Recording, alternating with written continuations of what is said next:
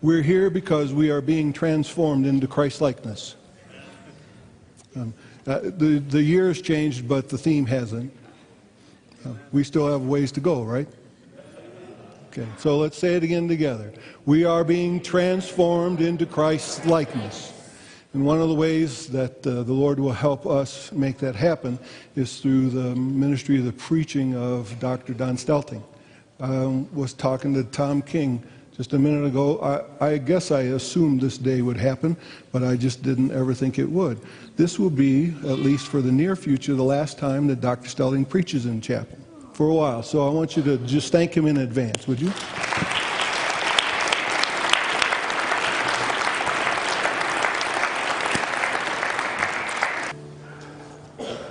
Well, let's pray together, shall we?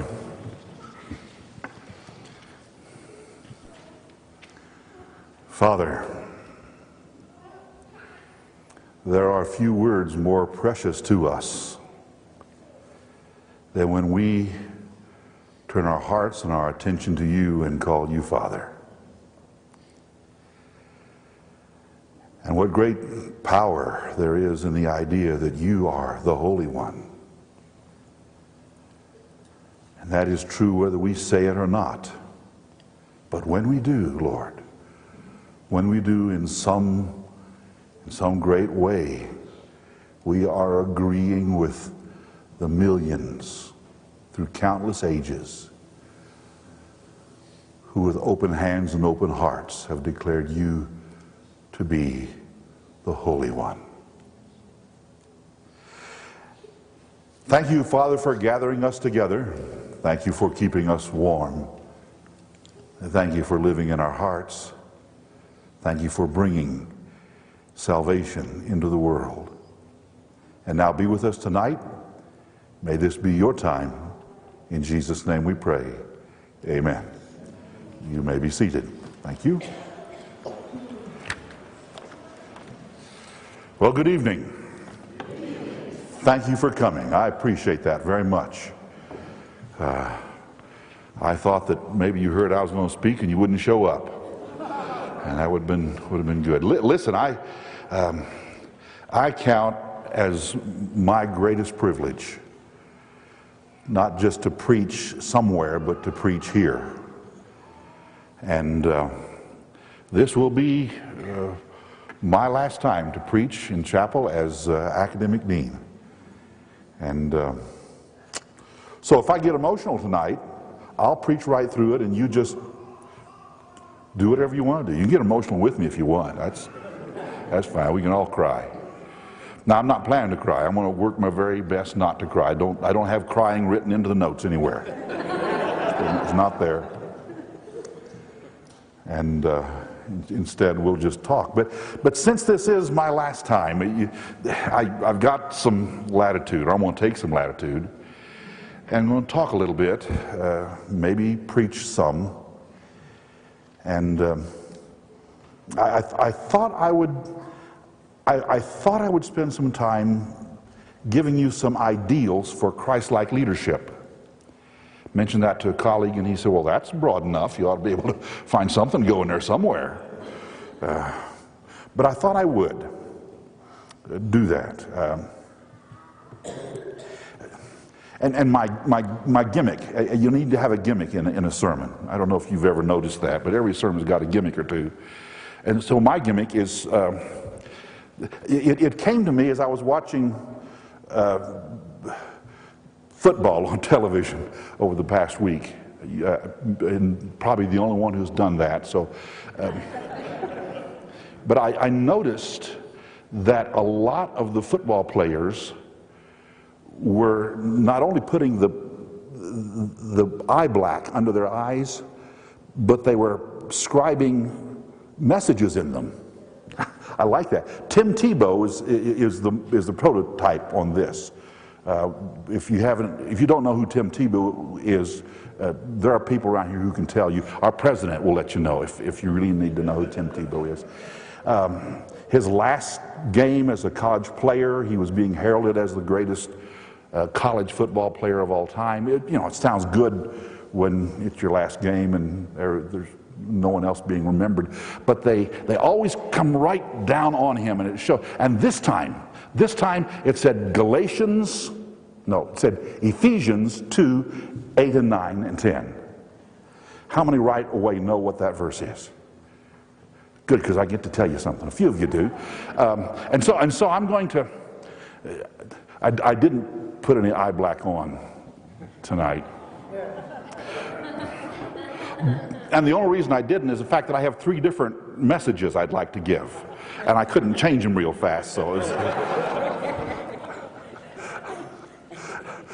I'm going to give you 3 different messages in the eye black tonight that are verses that I believe have some really important messages about Christ-like leadership. And since this is my last time, I thought I'd just use ideas that I thought were important. This is difficult for me because for me, I really like expositional sermons.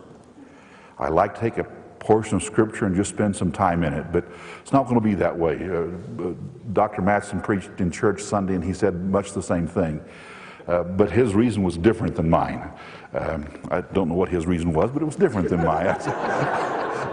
So there's that. So here we go. Let me get my notes. Because it's my last time, I also have pretty tight notes. Otherwise, we'd be here for an hour and a half, and you don't want that, and I don't want that either. Thank you. My wife is so helpful. I used to have a joke that I told. I would say it's nice to have my wife here because we have a set of signals worked out to help me when I'm preaching. This means that your tie is crooked.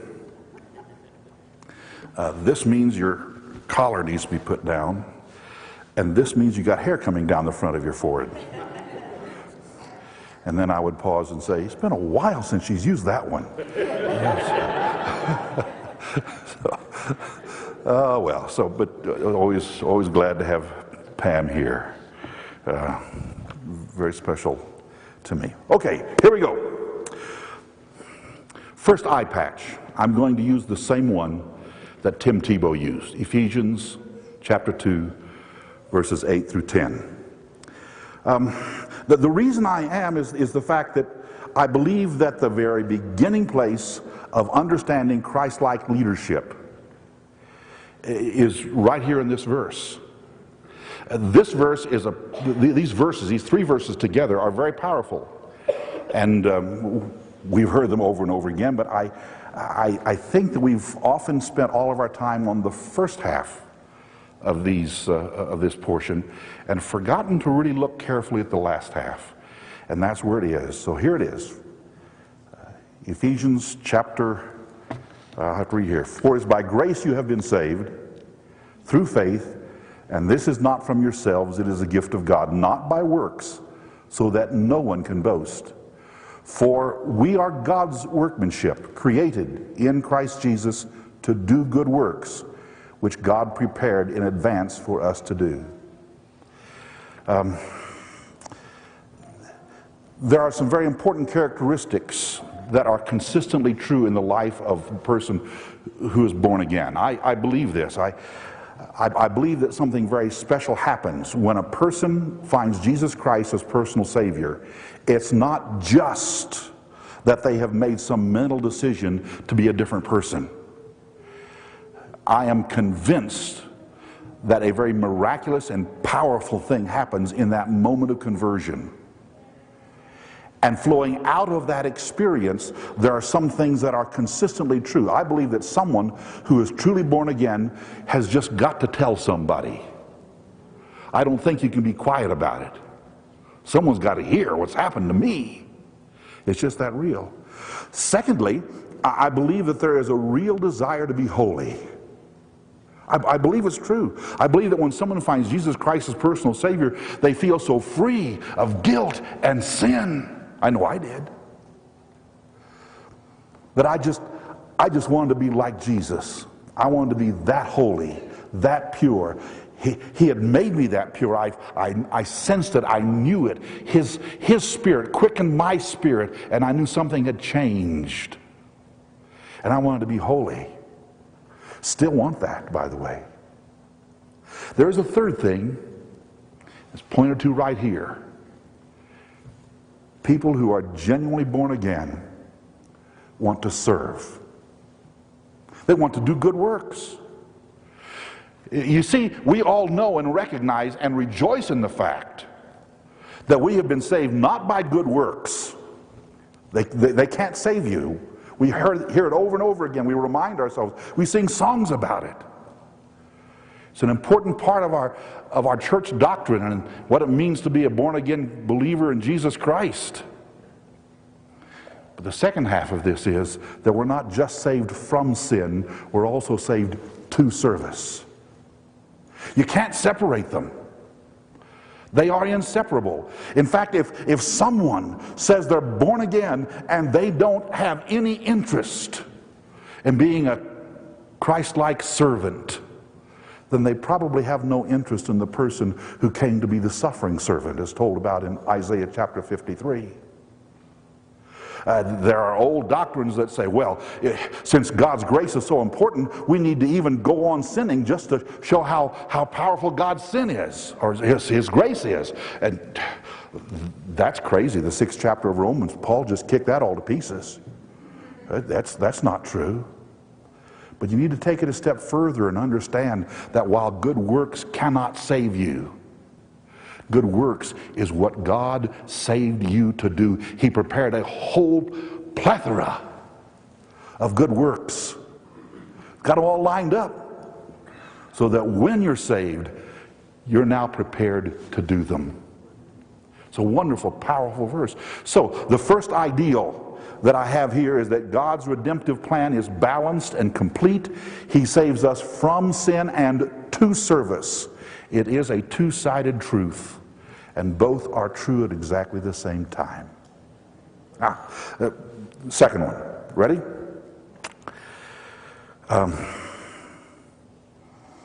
John 15:17 might be the second verse you ever memorized in Sunday school.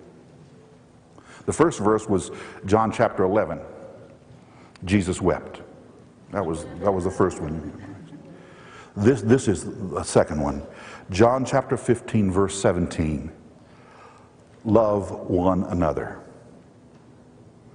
Now, that is my second ideal for Christ-like leadership. In fact, that particular phrase comes from a section. It is the closing words. They are the closing words of a much longer section. And I'm going to read that longer section because I want you to listen very carefully. And if you have your Bible, I want you to open there. John chapter 15. We're going to read from verse 9 through 17.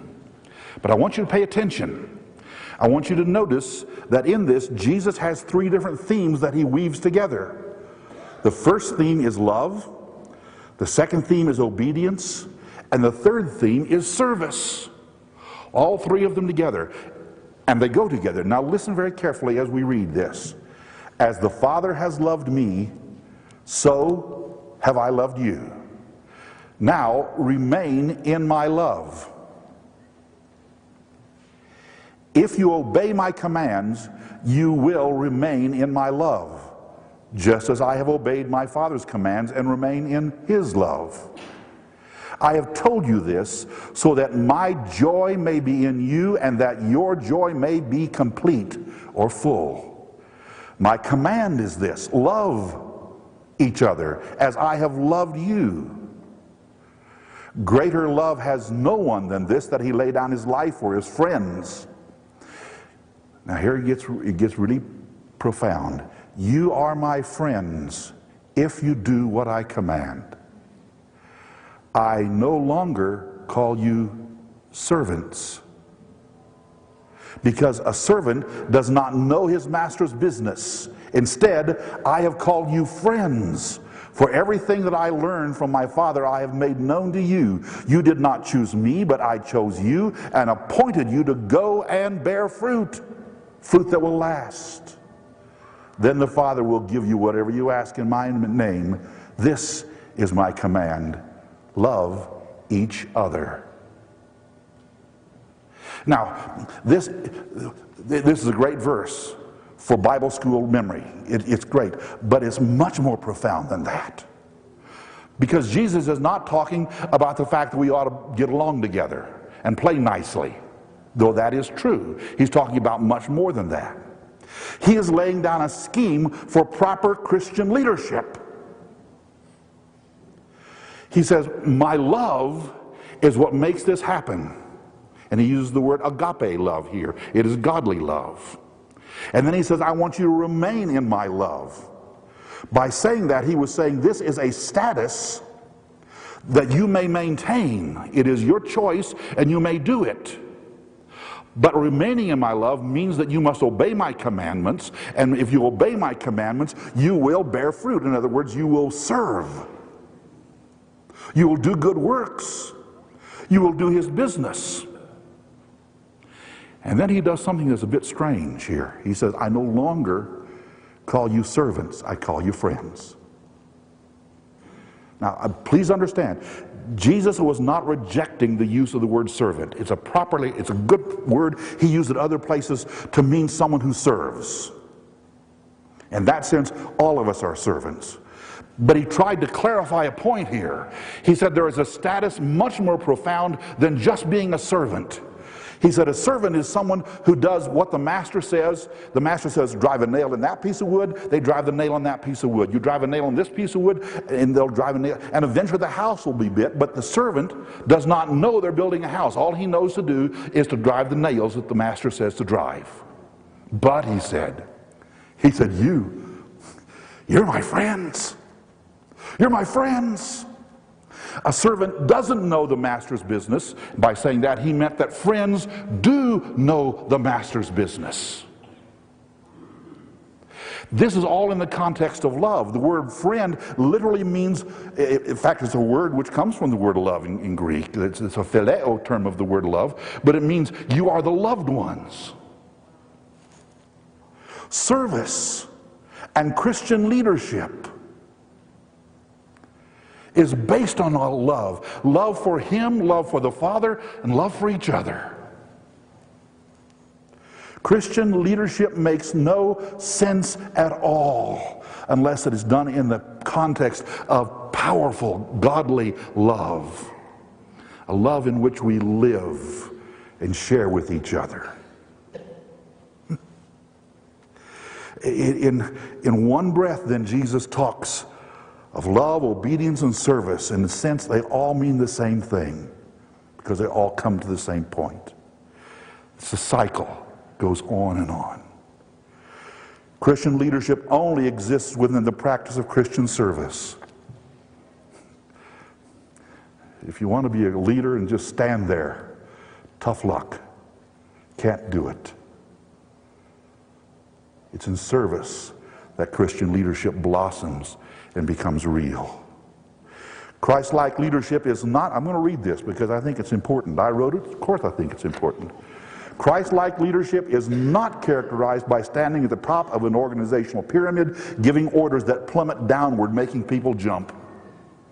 Christlike leadership is living in a circle of friends, infusing that whole group with purpose, plans, and energy. That's what Christian leadership is. Let me tell you a little story. It comes right from the Bible. Near the end of his earthly ministry, two of his disciples brought their mom to come see Jesus. And the three of them somehow said, they don't know who was the mouthpiece, but they said to Jesus, hey Jesus, would you grant us a request? And Jesus said, well, what's your request?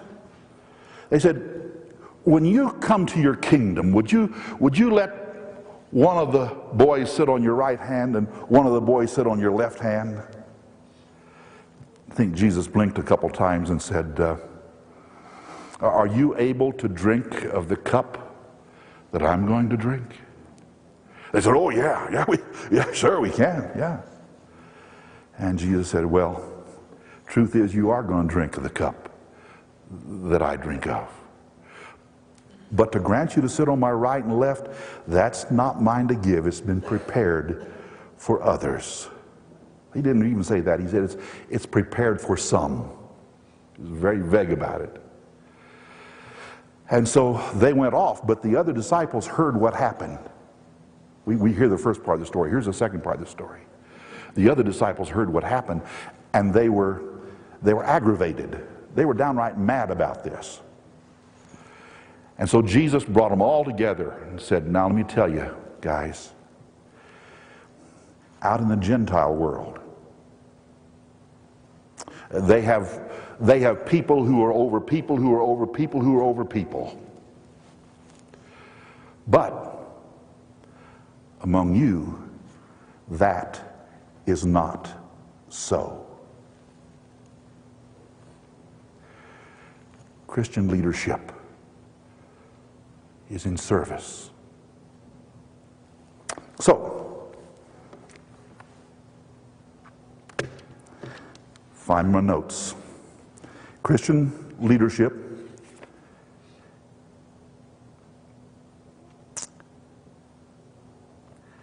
my counsel to you is this: serve in the midst of people. Count your successes in terms of how many others you make into the friends of Jesus, friends who share the Master's business with you. Told you I had to read these things just to keep on track. Number 3, eye black again. Philippians chapter 3, verse 10. I want to know Christ.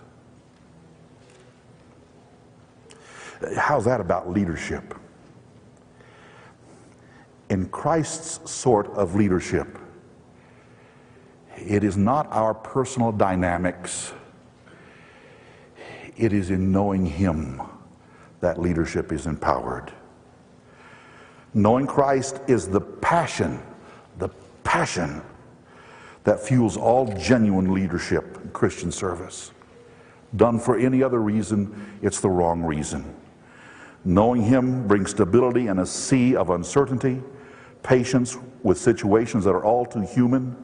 It makes sense of complex situations, gives depth to your understanding, prioritizes your all too limited resources, and gives you peace when you pray, especially in the dark hours of the night. Now I'm going to read this. Ladies and gentlemen, I have served for 44 years in ministry assignments. I have served as youth pastor in 5 churches and in 1 parachurch organization. Been senior pastor in 2 churches and twice been the interim pastor. I have served Nazarene higher education for almost 33 years, 14 and a half of those years here at NBC. I was professor for 9 years and a vice president for over 23 years. I have walked with church parishioners and students through unbelievably deep waters, and they've been through the fire more than once with my own challenges. I have seen my own 2 sons come to saving knowledge in Jesus Christ under my personal preaching. I have heard others whine about their difficulties in ministry and in Christian service. But I want to go on record. I wouldn't change a thing. Not a thing. Because you see, in all of it, I have worked among people who made it a point to be a friend to Jesus. And that's the only way I want it to be. Thank you.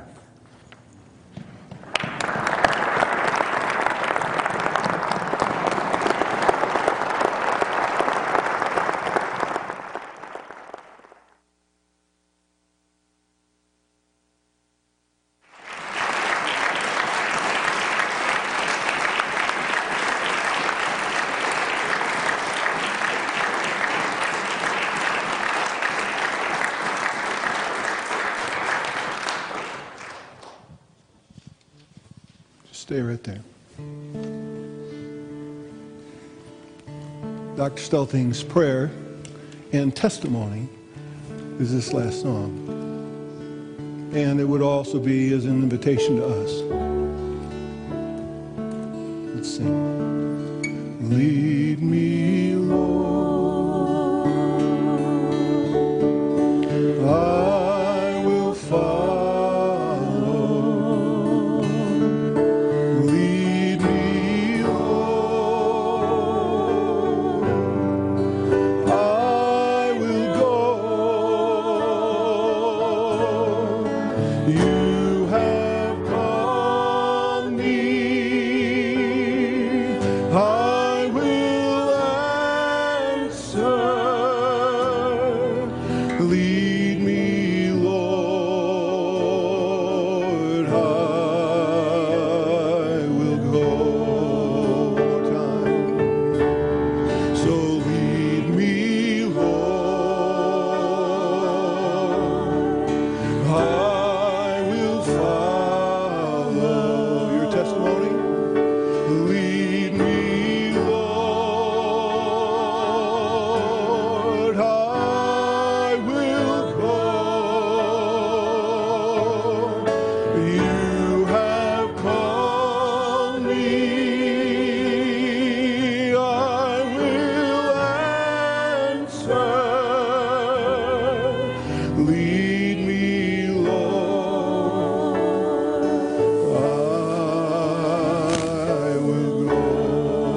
You've called me, for you have called me. I will answer.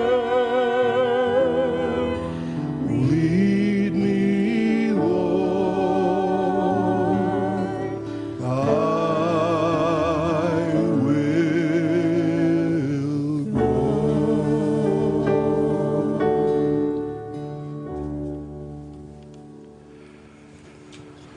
May I pray for you?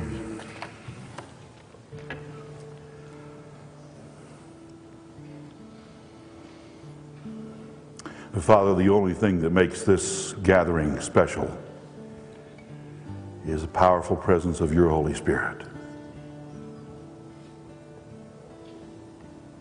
We acknowledge that on our own we are lost and lost dreadfully. But by your grace, by your touch, by your seeking of our souls, and by the exercise of the faith that you made available to us, we are whole, we are new, we are alive. Thank you.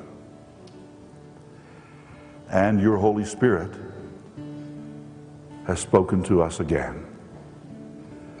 We want that always to be true. We ask that your word would take such a permanent place in our lives that those who hear us would not know where our words leave off and your words begin. And so, Lord, may we become less and less and you become more and more, so that you are glorified and your kingdom is built. Lord, we go back to classes, we go back to studies, we go back to life.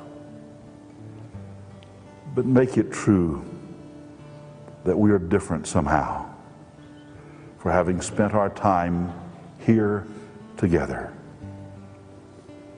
Thank you for calling us friends. Remind us of the work you have for us to do and make it joyful over and over again, that we may follow you. In Jesus' name we pray. Amen. You are dismissed.